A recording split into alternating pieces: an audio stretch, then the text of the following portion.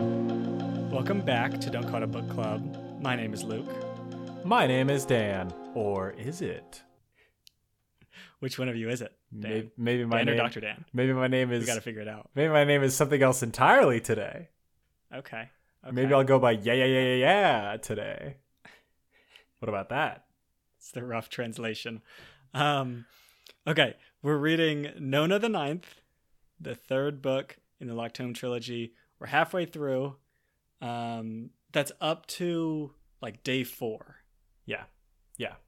We have not started day 4 yet. That's right. And we've got to get warmed up. I have our warm up for today. It's been one that's been knocking around in my notes drawer for a while. Mm-hmm. I've got a warm up notes drawer. It's where you keep the chip clips, the Right. metal straws, and all that stuff. Yeah. Right. This one's gonna be about nachos. Okay. Ooh. Okay. A little rant about nachos. And let me be clear. Mm-hmm. I'm criticizing nachos because I believe that they can be better. I appreciate this from the outset. I'm excited for your critique. Honestly, I am. Okay. I love nachos. Yeah, same. Love them to death.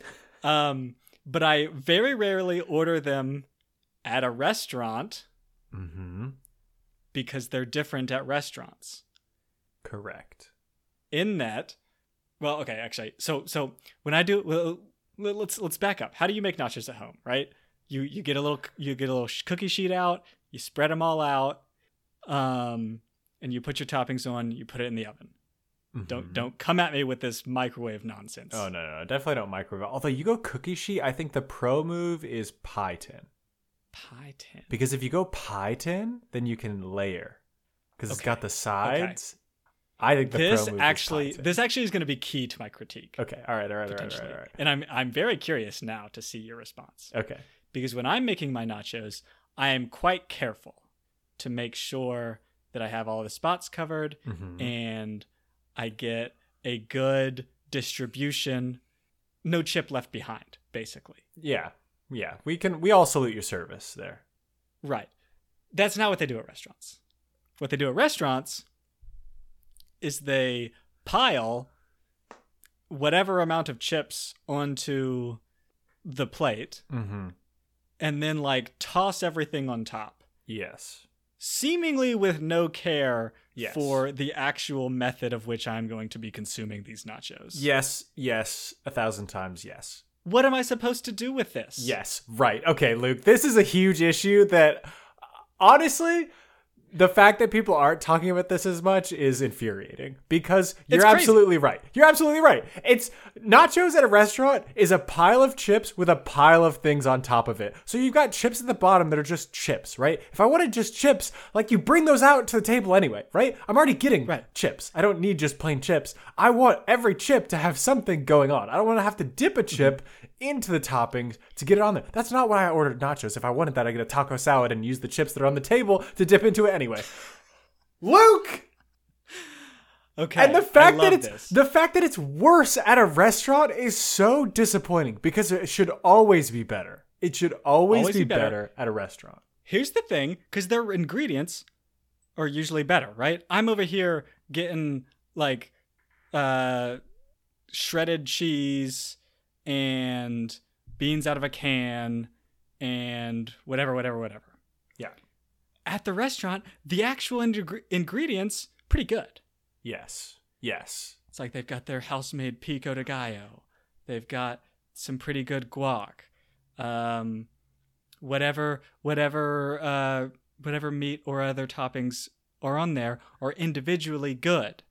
However, I'm getting 3/4 of the chips with nothing on them, 1/4 of the chips with way too many things on them. Yes. And I will say, when they put the pico de gallo on top of it, the bottom layer of chips is just a soggy mess because the pico de gallo has liquid. Like, I do think there are some ingredients you leave off the nachos and you include a little spoon, maybe, so that you can take a spoon of pico and put it on there at the end. You don't put the pico on there at the beginning and bring it out because they're swimming in pico sauce at the bottom. Those are soggy chips. Those are not nachos anymore.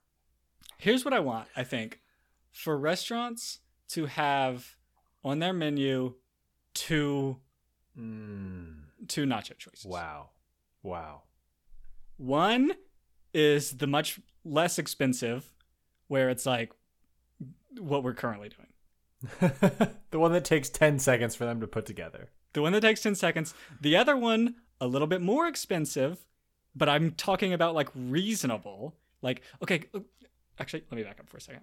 Because the nacho prices are still the same as like a regular entree.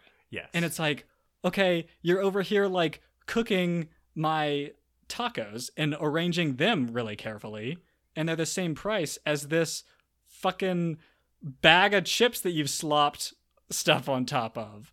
It's what is this? Come on. Take off the labor cost that you're adding to the nachos, because there's none of that going on. And then let me pay the real price for the actual nachos that have been treated with the care that they deserve. Mm-hmm. Mm-hmm. I just want to acknowledge that I believe our righteous indignation about this is so well placed. Yes, I'm so satisfied with this. I love this actually a lot. I think your initial nachos idea, where you have two nachos, I think here's the tweak I want to make to it. I think cheap nachos are an appetizer. Cheap nachos are like you're at the table with a bunch of buddies and you kind of are just like chatting while you're casually munching on something. Expensive nachos, that's an entree. That's what I want as my meal, is expensive nachos, because I want to go back to how I make nachos. Really? Nachos are a lasagna in my mind. I know what you're going to say. Because when I'm making nachos, right, I'm using a pie tin because I'm putting a layer of chips down, and then I'm putting ingredients on that layer of chips, and then I'm putting another layer of chips down and putting ingredients on that layer of chips. And so I have a lasagna stack with tortilla chips as the noodles, right? And so you get a even distribution throughout, and you're not digging, but it's kind of a stack, right? It's kind of stacked up, so you can uncover some fun stuff. It's like you're digging for treasure. You can dip a little bit. That's the way to do it. For me, okay, this actually, nachos. I'm very glad that you outlined this, because it solves the one question that I was having, which is that you need more space if you're going to organize this correctly, but with your method you don't. Okay. Mm-hmm. Mm-hmm. We've solved it. Easy. Yeah. Easy stuff. Yeah. And the added bonus is you can kind of eat it out of the pie tin. Mm-hmm. So you don't have to move it to another like plate or something. You can kind of just eat it out of the pie tin. And then if you have queso or something, you can like just eat it, like scoop it in the But also definitely what do you do with the cold stuff actually though? Oh, you save that for the very end, of course. Okay. But and never pico. Are you dipping? I never do pico on it. I typically will put it on top, but not pico. Pico is the one that I will never ever put on it, because it's just gonna make everything soggy. Pretty much everything else you can get away with adding like a little drizzle or a dollop on there, like sour cream, guac, maybe some lettuce if you're feeling like you need some green things. Okay. Pico I have in the side with a little spoon, that if I want some, I take a little spoon out, put it on a chip, and then I eat it. Smart. I think that's good. I didn't realize I was this passionate about nachos until you brought this up, but I was literally at a Mexican place yesterday, and I was like, ooh, nachos would be great. And then I thought about it. I was like, actually, they're always disappointing, so I'm not doing nachos. My theory is that everyone is, but they don't realize it until they have this conversation. Which, listeners, hopefully that's true for you, and we can start a movement. I'm so glad we brought this up. Thank you, Luke. Okay. Thank you. You're so welcome. Okay, let's talk Nona the Ninth. Like I said, we are up to day 4 of the book, which is like chapters, I think, up to chapter 17, something like that. Mm-hmm. Yep. One question for you, Dan. Yeah. Which is something that I think on the Discord, I think Kai Dynamite said, hopefully, that this book is less confusing than others. What do you think? Less or more? I'll say it first, significantly more. Okay. At first, I was like, what is happening? with any of this. Hold on. What's going on? I'll say now, halfway through, I'm feeling much better than I was feeling halfway through Harrow the Ninth. Oh, okay. So if we're comparing like the midpoints, I think midpoint of this book fits in the middle, right? Harrow the Ninth midpoint, no fucking clue what's happening. Gideon the Ninth midpoint, yeah, I know exactly what's going on. Sure, yeah. Relative, for the most part, yeah. Yeah. Okay. I think that this is a good distinction. I was gonna go like a little bit less a little bit less confusing, a little bit more confusing. In one thing, it's more confusing because like, well, for the obvious reasons that it's more confusing. The way that it's less confusing is that it's just like a child talking to people instead of like someone interacting with like 1,000-year-old beings in ways that I don't understand. But I think overall more confusing. Yeah. Oh, you think more confusing than Harrow the Ninth? Well, because Harrow the Ninth, it was like, okay, whatever's happening in these like past things is not real, and like, yeah, but actually, like, what were them? That's the thing.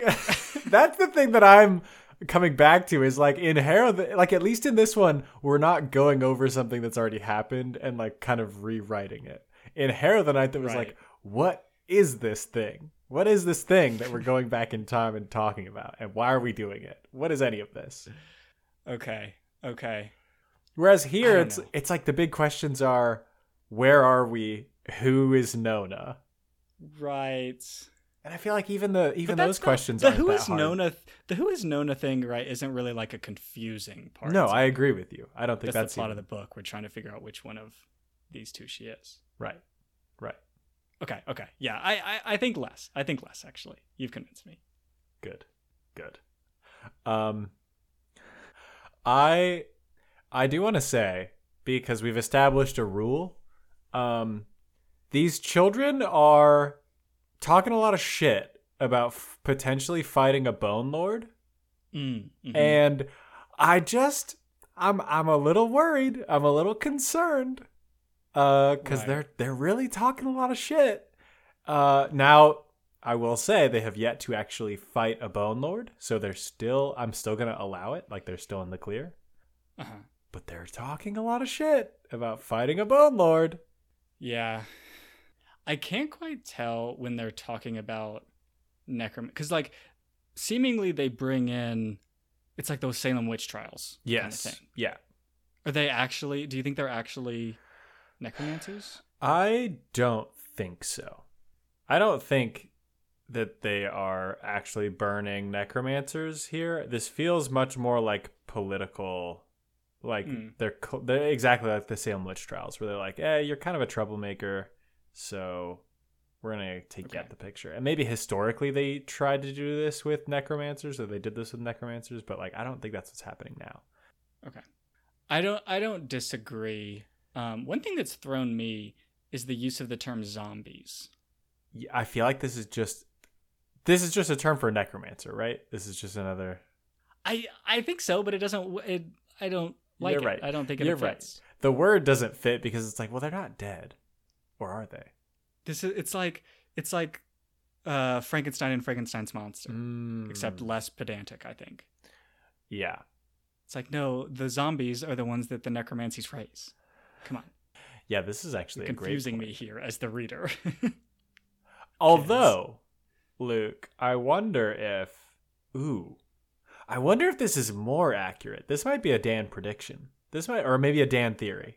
This is not Dr. Dan because I'm coming up with this on the spot, but this is a Dan theory. What if all necromancers are dead? And because we see that John has raised 2 dead bodies up to do stuff. Okay. What if somehow like necromancers are corpses that are like reanimated in some way? What if this zombie term is actually correct and we're the ones who don't have all the information? I mean, because don't they do a check on people to see if they're necromancers by like scanning them with a temperature probe and stuff? Like when they go to meet the Blood of Eden. Yes.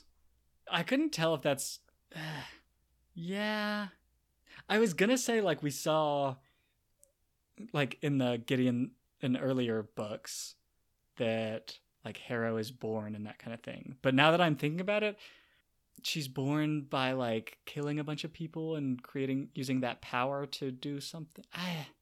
It doesn't sit well with me immediately, but I can't necessarily. I'm struggling to disprove you. And I will say this: I think you can still have conception with corpses because we're learning. Okay. Let me explain. In these chapters with John, where he's like going back and talking about the process for how he found out he was powerful in this way, he was like, I was able to fully repair their bodies. I just couldn't figure out how to put a soul in there. They seem to not have souls. Okay. And so, like, if a body is fully functional, I mean, you could make a baby, right? Sure. Just from a purely technical standpoint here. That sounds right to me. I don't know if anyone is in a position to prove or disprove it, so I think we have to say that it's true. Mm-hmm. Yeah. So maybe these are all zombies. Maybe they are. Could all be zombies. Okay. My critique is rescinded. Well, you could be right though. It could be just bullshit. While we're talking about the bodies, though, I want to dive a little bit into John's process for like learning he was powerful.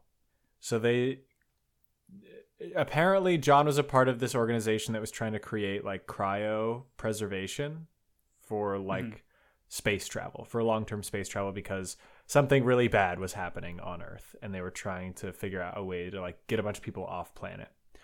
And in the process of this, while they were working with the bodies they were trying to preserve, when they shut off their power, John was able to like keep some of the bodies alive, and like they didn't from decomposing.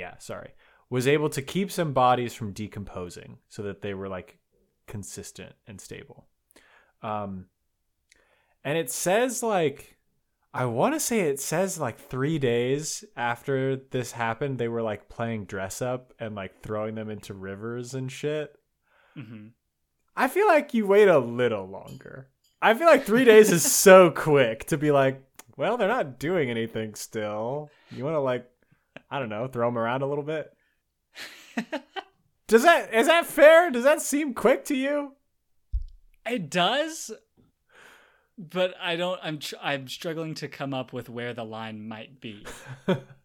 Okay, all right, yeah. Sure, okay, and I think we need to keep in mind here that these are bodies they've been working with for a while. So these are not like, they're not like unfamiliar with cadavers. These are like, they're very familiar with cadavers and very familiar with these cadavers, right? And like, I imagine, yeah, they're just like part of your job, right? Even so. It feels quick. Yeah. It feels quick to be taking them around Weekend at Bernieing them, like within a week. I think that's fair. What do you think the line should be? Because this is a good question. How long do we think before we start doing wacky shit with them? Well, okay. For one thing, I feel like there's a gradual ramp up. And I also think that you don't get to the wacky stuff. I Come on. Eventually you got to get to the wacky shit. I feel like you can learn everything you need to know unless you want to, without doing the wacky stuff. Okay. You know what I mean? Okay, well, so their progression, it sounds like they tried to get him to decompose. That was their first step, is they were like, what if we hit him with a hairdryer and stuff like this? That one, it's like, this is a weird choice. Just like, I don't know, turn off the AC. Yeah, but then they smell. Hairdryer? Are you like standing there with it? I think it said that they did. Like a bunch of them got hairdryers and were just blasting them with it. Yeah. Although maybe I was misreading that, and maybe they were actually styling their hair. Maybe that was still in the part where they were dressing up the bodies, and it was less about getting them to decompose and more about making them look fine as fuck. Okay. It could have been. But either way, you can do some more controlled experiments here if that's what you're trying to. I'm calling BS on them trying to learn anything from these shenanigans. They're goofing off. This is a huge issue for me too, because it does sound like they just tried shit. It does sound like they were just like, well, I don't know, throw them in the swamp, see what happens. Have we tried sending them to Chuck E. Cheese? Maybe that will have an effect. And I think, like, for one thing, even just like taking away the method of heating, I don't even think you need to do it. We've already established that, like, the rate of of their decomposition is extremely slowed if it's moving at all. Right. I don't think that you need the heat. Right. I think a better test is, like, what's the littlest thing we can get to eat these creatures? Okay. Because in my mind, decomposition is just like something real small munching. Sure. Munching on you. Is it all right? So obviously the bacteria aren't doing their thing, and the molds and the fungus aren't doing their thing. What about a little kitty cat? This is a good question. Is this cat gonna maybe take a chomp? Maybe like, ooh. Right. Ooh. Here we go. Mm-hmm. Okay. You get two animals. Yes. One a predator. Mm-hmm. And one a scavenger. Oh, yes. And see which one goes for it. Right? See, now this is the science that they're missing. This is a scientific test. Because scavengers are going to go for the dead person, and a predator, right? You play dead if you want to escape. Mm-hmm. If they think they're alive, they're going to go for it. It's foolproof. This is outstanding, actually. I love this for us. And I think them missing this test is probably why there are haters. Because that's why they got their funding cut. Yeah, they didn't do their due diligence and the science. And people are like, yeah, I can't approve this grant because you're throwing bodies into a swamp for fun. And you're dressing them up for fun. He did not pass IRB review for this. Meanwhile, we've got guys over here wanting to do experiments with vultures and lions, and they can't get access to your bodies because you're doing wacky shit with it. Their stuff is rubber stamped long ago. Okay. Absolutely. This is so true. Thank you, Luke, for saving this research project. That's what I'm here for. Yeah. But yeah, that's my takeaway. Too much goofing off, not enough serious science going on with these semi-dead bodies. Amen. Do you have any more for the like dream sequences, which I'm assuming is what these are? No, I don't. Okay. I have a question for you. Mm-hmm.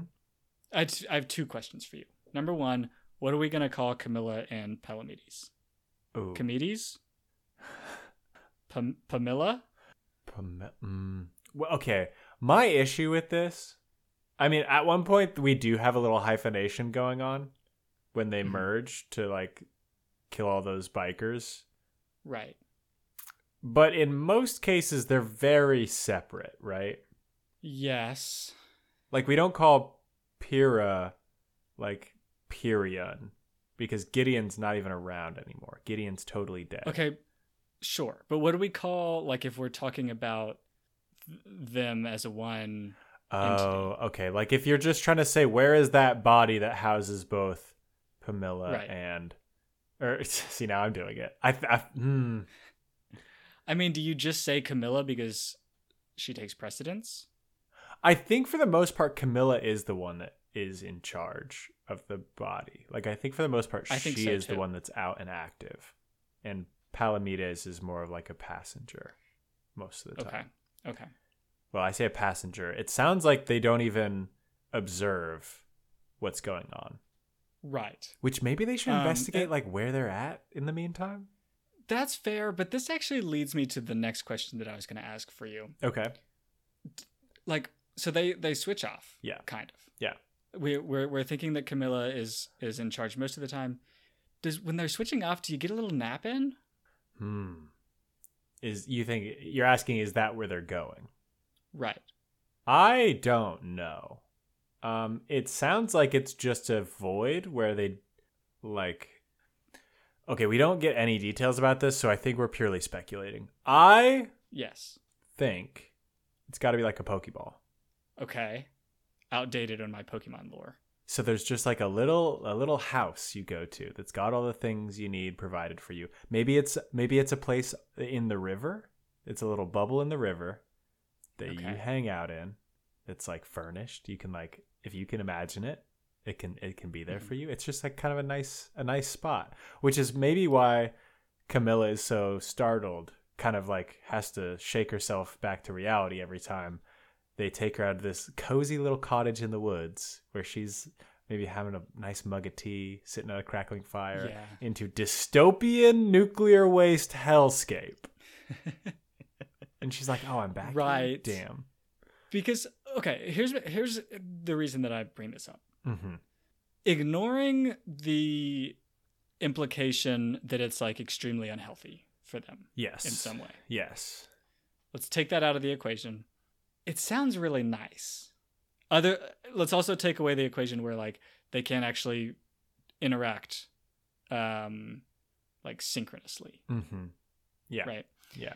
But I mean, just speaking of like the problems that I deal with personally, it's like, oh, we've got this research paper that we're writing up. I've been working on it a little while. Let me go take a nap and you take a spin.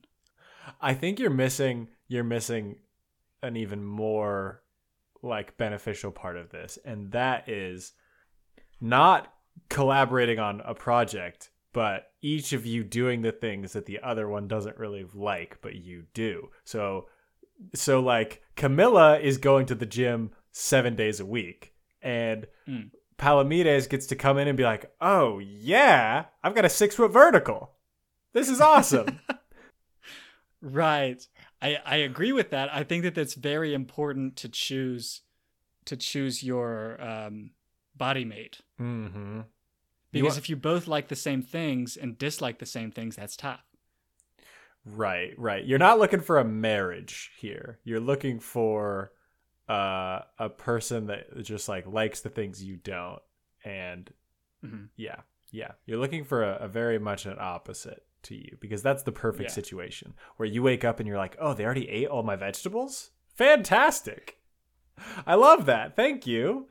And then it can be like, I think that also leads itself to a really healthy relationship there, because then all your notes to them are like, "Hey, notice you ate the broccoli for me. Really appreciate that. Thank you so much." And it's like mutually affirming, because they're like, "Yeah, you know what? I'd love to do it. And I'm so glad that it benefits you.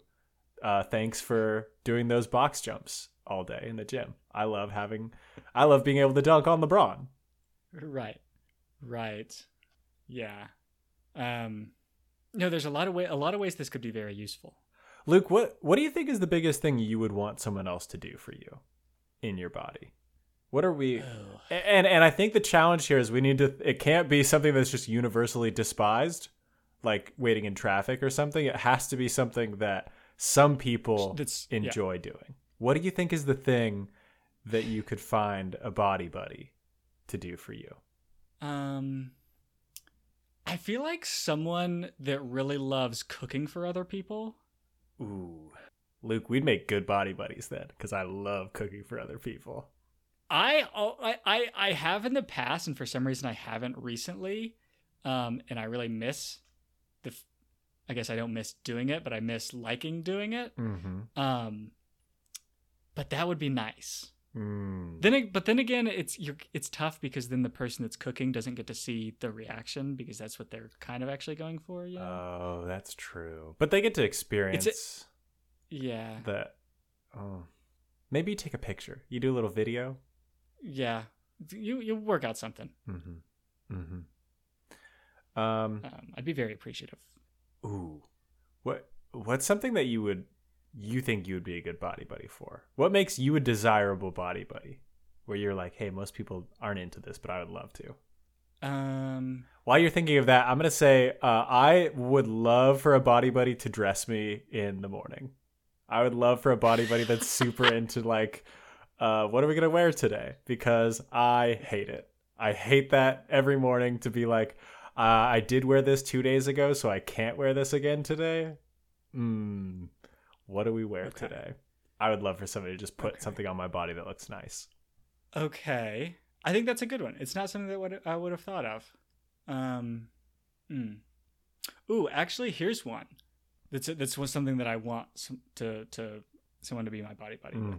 Someone that's really good at singing or dancing, because there's for one thing, I really wish that I was really good at singing and dancing, but I cannot do it.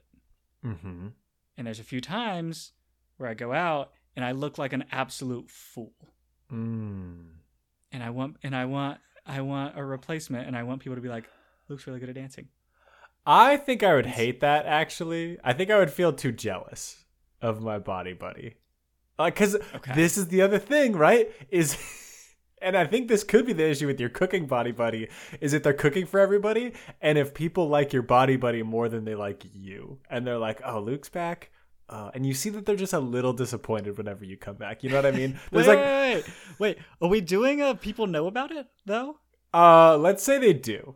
Let's say they do know about it. Oh, that's different. Okay. Because I was tricking people into thinking I was good at dancing. I know.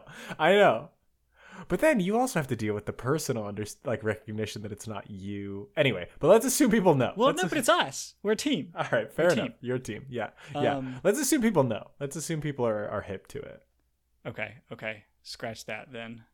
Trying to think of what I would be good at in this circumstance. Or just, it can even just be something that you like to do that most people don't, right? Like, I like to cook. I actually really do like going to the gym and that kind of thing. Yeah. It doesn't work particularly well for me necessarily, but I really like it.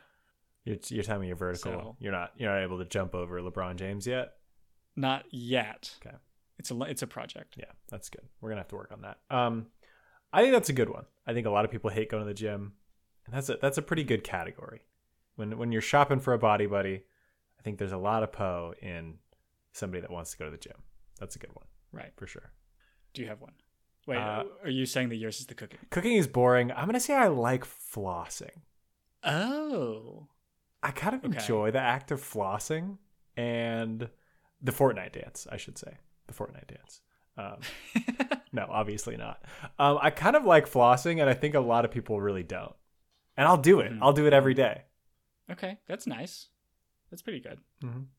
I also feel like there are some people that really enjoy the satisfaction of cleaning something. Yes. Or folding laundry. This is the one that I need as well. I need those. A body buddy who will wash dishes, who likes to wash dishes. Maybe a body buddy that doesn't like to cook but does like to wash dishes, because then it's the dream team. Oh, that is a dream team. Yeah. Yeah. Okay.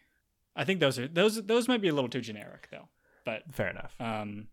But okay, let's move on. Can we talk about how it's been 10,000 years? At least in Horror of the Night, it's claimed that John is 10,000 years old. So it's been 10,000 years since John did his big bring everybody back to life situation, which seems like when John was doing his thing was kind of the modern era. It was probably the 2000s at some point. And so it's been 10,000 years since then, and we finally have walkable cities. Can we just say thanks, John? Appreciate the good work that you did. Okay. You're saying the city that Nona is in is walkable. Yeah, they walk to school every day. They don't have a car, and they seem to be able to get around just fine. Anytime they go to do stuff, they're walking. Okay, I think that's true. Man, it takes a long time. You got to really build up that infrastructure. Was hoping to see that in my lifetime. It seems like you might have to restart with the new planet or a new country, I should say. Yeah. Yeah. Man, I'm jealous. Yeah. I know. And like, it sounds like they're not taking necromancers in cars to take them to the town square. They're just walking them over there, throwing them in a cage. Oh, beautiful. What a great way to live. Right. I'm not seeing much public transportation, though, because this is only walkable. Okay, that's a fair point. Because like currently when you think of walkable cities, the phrase actually means like more than just walk. The phrase actually just means like not cars. You sure? Because they seem to be walking everywhere.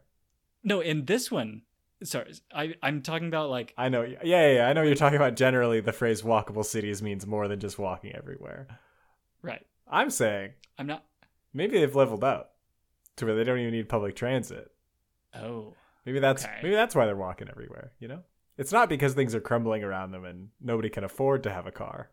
Probably, yeah. I think that sounds... Things are actually so good that you just have to walk everywhere. Yeah. Yeah. I think that's probably right. Man, don't you wish you lived here? It's a paradise. It's beautiful. I think it sounds nice. Just going to school. Pretty easy school day. Walk to the market. Maybe steal a couple sausage rolls on your way home. Pretty good. Good. Do you think that Nona... So Nona is a teaching assistant. Yes. And I know that she helps out the Angel by walking the dog, which I will say, pretty helpful. Do you think that she's like actually contributing more than this? Do I think Nona is contributing more than just walking the dog? Yes. I am more thinking that for some reason Angel doesn't want Nona to know what's going on in the classroom. In the science classroom. Oh, interesting. And that's why she's like, hey, time for you to walk the dog, right? Bye. And so then they can talk to the kids like, hey, Nona's weird as hell, right? What's going on with Nona? That's what they do every day. Yeah, they're all just gossiping about Nona. Could be. So what do you, when you say helping out more, tell me what other things you think she's helping out. I just mean doing. Because a lot of the times when the teachers are talking to her, they like actually are treating her like a normal teaching assistant. Kind of. Yeah. Kind of. Which feels like very generous to me. Well, I mean, there aren't a lot of people that seem to be helping these teachers at all. Like, I don't think they have a lot. I think it's literally these two people that are running this whole school. Right. So I imagine anybody who they can get to help, it's just like, thank you so much. Just do anything, literally anything, and you're helping out. You know what I think it is, actually? So Nona has befriended this group, and Nona is like the nicest person of all time. Yeah. Right? Yeah. She says, I love you to like literally everyone, which is like adorable. Right. And I feel like this group was probably a nightmare to the teachers before Nona comes along. All of a sudden, we've got Nona who's like accidentally making them really nice. Because like Nona gets upset when people curse, and like if a normal person got upset at a kid for cursing, they would curse more, right? But Nona is so pure that they actually like accept it. Right, that they're like, ooh, actually though. And they also seem to be encouraging and discouraging her in ways that are like, I don't know, kind of what you want to teach children. Like, she talks about how pretty she is, and they're like, shut up, stop being so vain, you cow. And she like solves a problem. Well, that one's not great. Yeah, okay, also not great. Yeah. But she solves like a problem. She comes up with a cool solution. Everyone's like, Nona, yes, use that brain. Fantastic. Right. So yeah, okay, maybe the bullying isn't so good, but the encouragement they seem to give her is very good. Yeah. I like this theory a lot, actually, that Nona is because she does seem to be a unifying force in the classroom. She seems to be somebody that these kids like trust. And I like this as how Nona is helping out. I think this is totally accurate. I will stand by the fact that I think the angel is trying to get Nona out of the classroom during the science hour for whatever reason. Okay.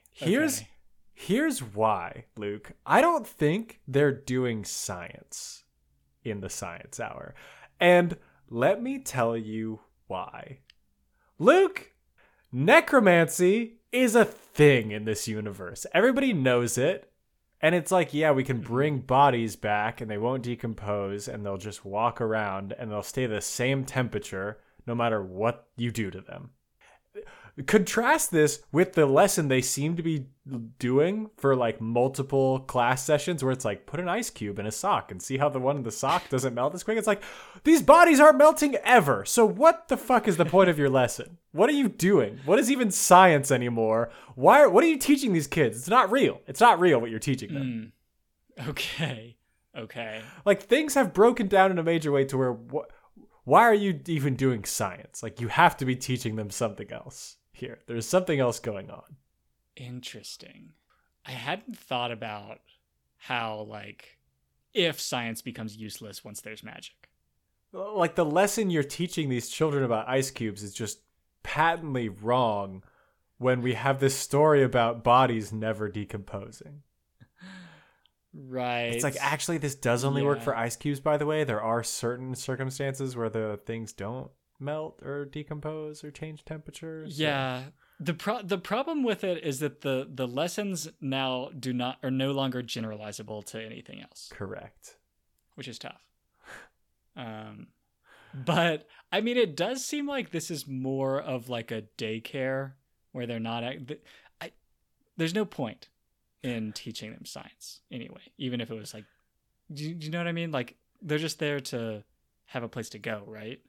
Yeah, but like, okay, this is true. It's the same lesson for like a 14-year-old as it is for a 5-year-old.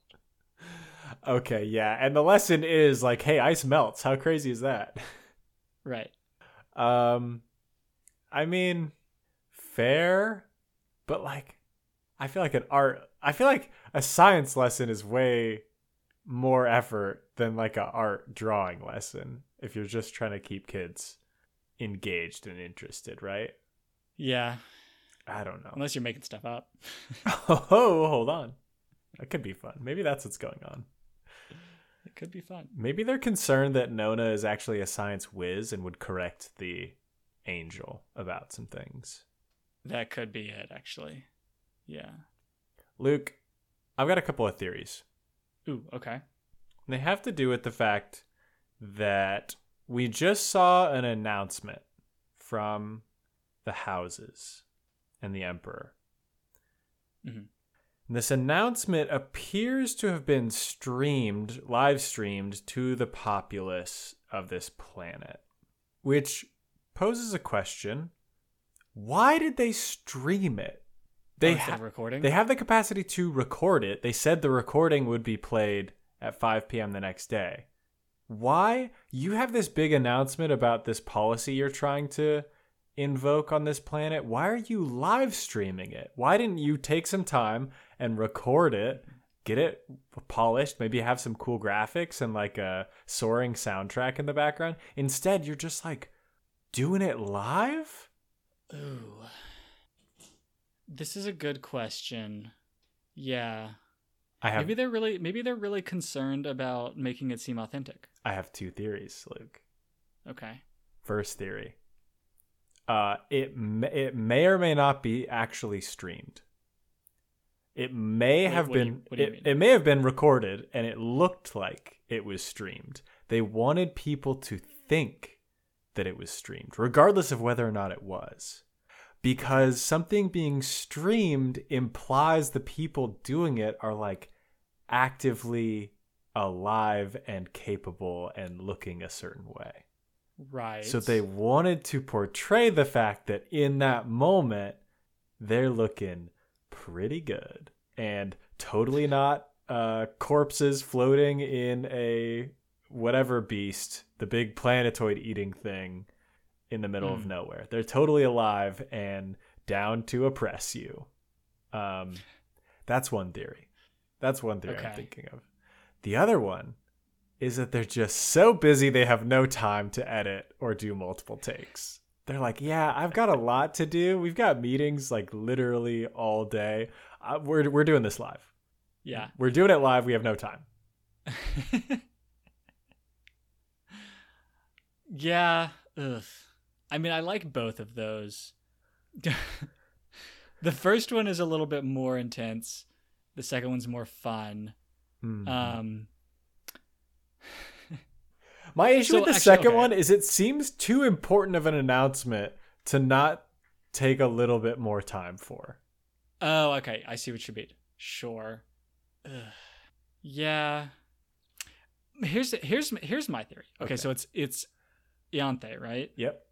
And who is the second person? The second person is the leader of the Blood of Eden, I think. I thought. Oh, okay. wait. No. The second person is claimed to be the Emperor's daughter. It's claimed to be This is Gideon. why I was like, yeah, exactly. This is what was confusing to me. There's a lot of this that's now that you mention it, yeah, this whole thing is pretty confusing because Ianthe is also a man now, presenting as a man. Yeah.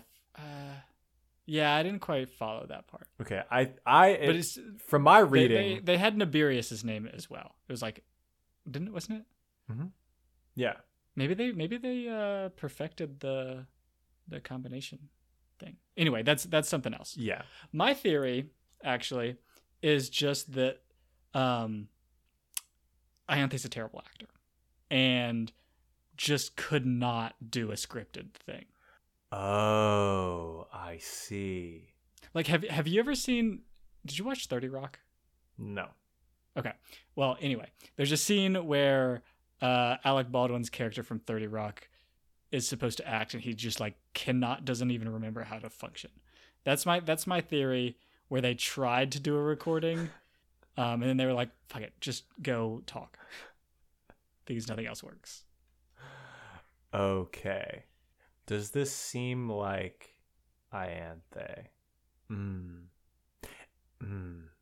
Okay, I want to tweak it a little bit. Okay.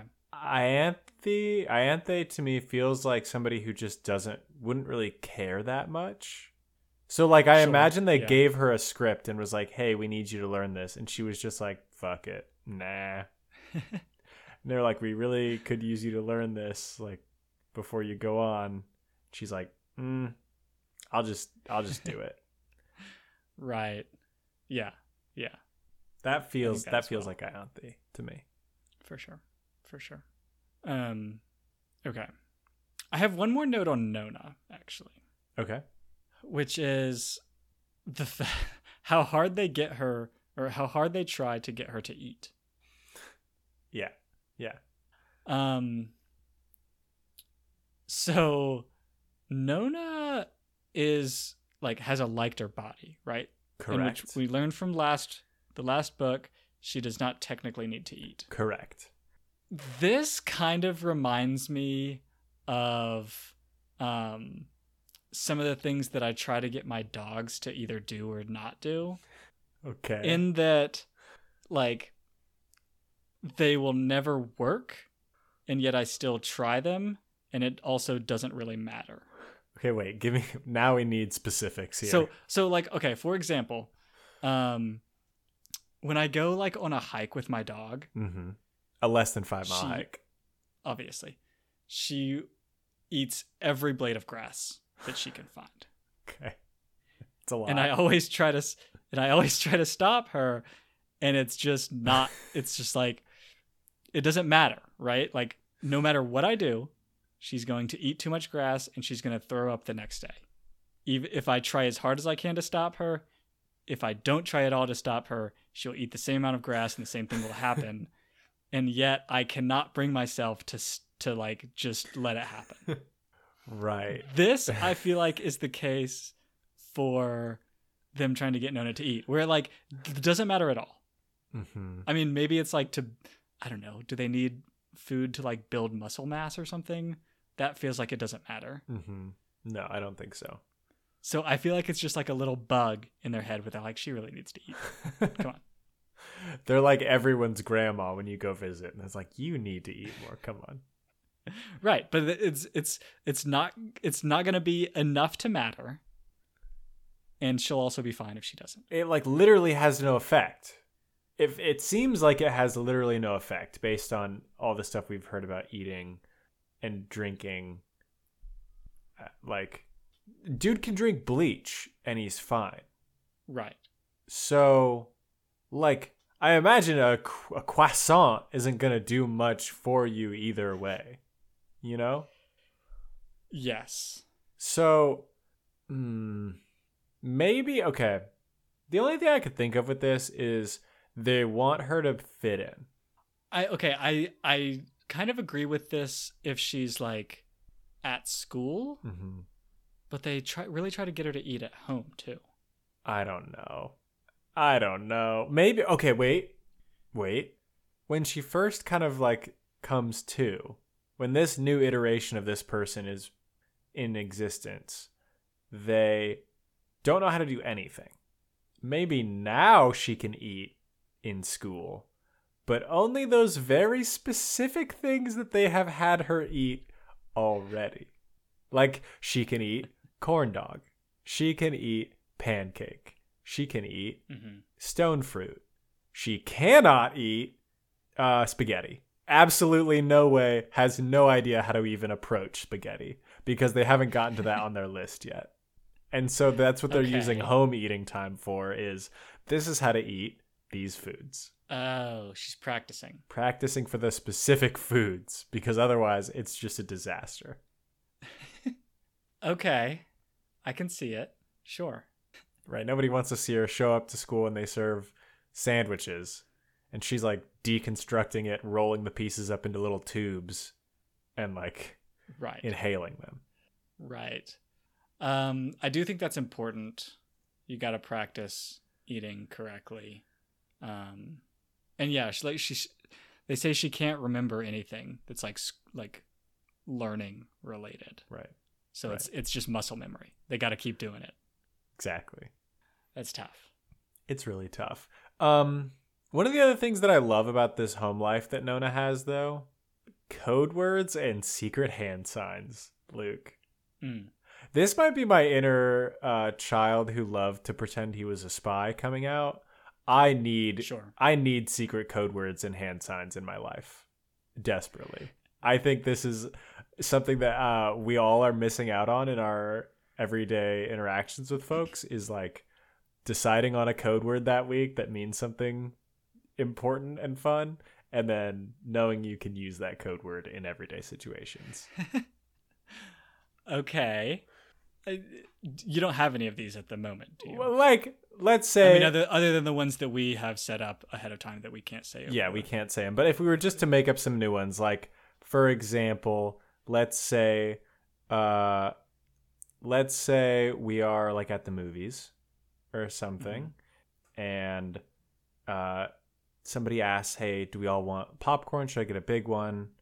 Or what's the deal? And we don't want to share popcorn with them, but we do want to get popcorn. And so we need to say a code word that's like, I will leave the theater after the lights go down and go get us a box of popcorn that we don't have to share with this other person. And the code word is like caramel apple or something. You know what I mean? Okay, sure. Where we're then like, I don't want popcorn, but I'd love a caramel apple. And then I look at you and it's like, one of us is going to go get the popcorn for us once the movie starts, right? Because we're not sharing with Ted. Yes. Okay. I like it. This is a circumstance that comes up a lot as well. Yes, absolutely. Ooh. Okay. Yeah, and the key is, though, which I don't know if they're doing in the book, you have to make the code word something that you can say casually. I think they did a decent job of making it casual in the book. Yeah, it's definitely still a strange thing to say, but it's not that abnormal. Yeah. Well, to be fair, it has to be strange enough that you wouldn't say it when you didn't mean to. Yeah. This is the safe word rule. These are obviously these are the We don't have to tell you guys the No. rules for code words. No. The strategies for code words. Yeah, they're a treat. They are a treat. And it's so little effort, honestly. So you could literally tomorrow wake up and be like, "Hey, friend who I see somewhat often, let's have a code word for something. Here's a cool code word that would be fun to use, or a hand sign that we could come up with." But hand sign's really underutilized. Incredible. It honestly is like, do you remember that Scrubs episode where the janitor can speak sign language? Yes. I love sign language for that reason, is because it's like and honestly any language that most people don't speak commonly, is not only can you then communicate with people that speak that language, obviously very cool, but it's like a little secret thing you can do with people as well, which is just so fun. The tough thing about that is then you need to come up with a code word for when the person that you're talking about in that language actually does know the language. You know what I mean? Yeah.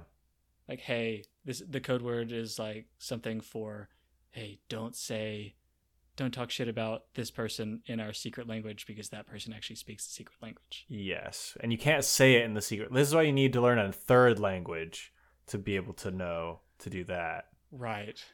And then you got to hope. That's but then completely orthogonal to the second one. Right, but if they know the third language too, then you have to come up with a fourth one. Yeah, this could be tough. That's where the hand signals come in. Yeah, get some hand signals, guys. Get some hand signals and code Everybody words. needs hand signals. Little do you guys know, actually, that the way that me and Dan organize what we're going to say without it being on the recording is hand signals. A little peek behind the curtain. That's right. Listen for the whooshing on the audio. Oh, boy. Luke, we're wrapping up. We're wrapping up next week. Nona the 9th. We'll see how this one concludes. Every one of these has had a pretty wacky ending, and I have no idea what's going to happen here. Literally no idea where this is going. Will I know less at the end of this book or more? Who can say? But you know, I know we'll definitely be there with you in the end, coming up with hot takes and being dumb nerds.